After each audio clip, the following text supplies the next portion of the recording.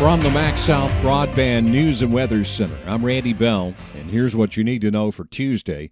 There's been another COVID death in Attala County, reported within the past week, although it may have occurred months ago. It sometimes takes a while for the state health department to review death certificates. That makes a total of 117 deaths blamed on the virus in the county.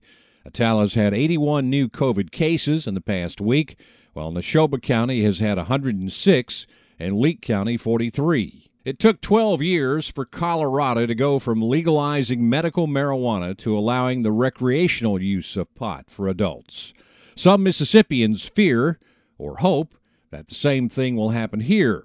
Bethany Moore is Director of Communications for the National Cannabis Industry Association. There are some states who medical cannabis will be their comfort level and may stay there for some time. Not all states will immediately jump along this stepping stone path from medical cannabis to adult use. But she says supporters of recreational marijuana in states like Colorado found it easier to build on the existing medical marijuana experience. When the voters went to the polls and said, yes, we want legal cannabis for adults over 21, not just medical, it was helpful that these states already had some infrastructure in place. She says the long-term goal of her group is legalizing marijuana at the federal level. Tomorrow we'll talk to the National Cannabis Industry Association about Mississippi's decision not to put any limits on the number of medical marijuana businesses that can operate in the state. The latest numbers on obesity in Mississippi. That's coming up next. Redbud Insurance Agency, Mississippi's independent choice for home and auto. More options, more coverage, more savings. 662-289-9950. Call today.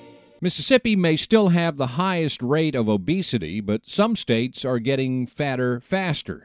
An analysis of county health rankings by the strength training website barbin.com shows that Mississippi's obesity rate has climbed from 36% to 41% in the last 10 years.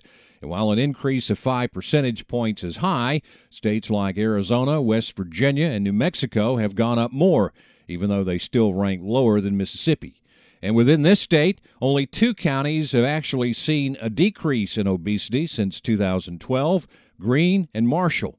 In this part of central Mississippi, the study shows significant increases, with obesity up by 7 percentage points in Attala and Leake counties and by 8 in Neshoba County, with overall obesity rates of 45% in Attala and 43% in Leake and Neshoba.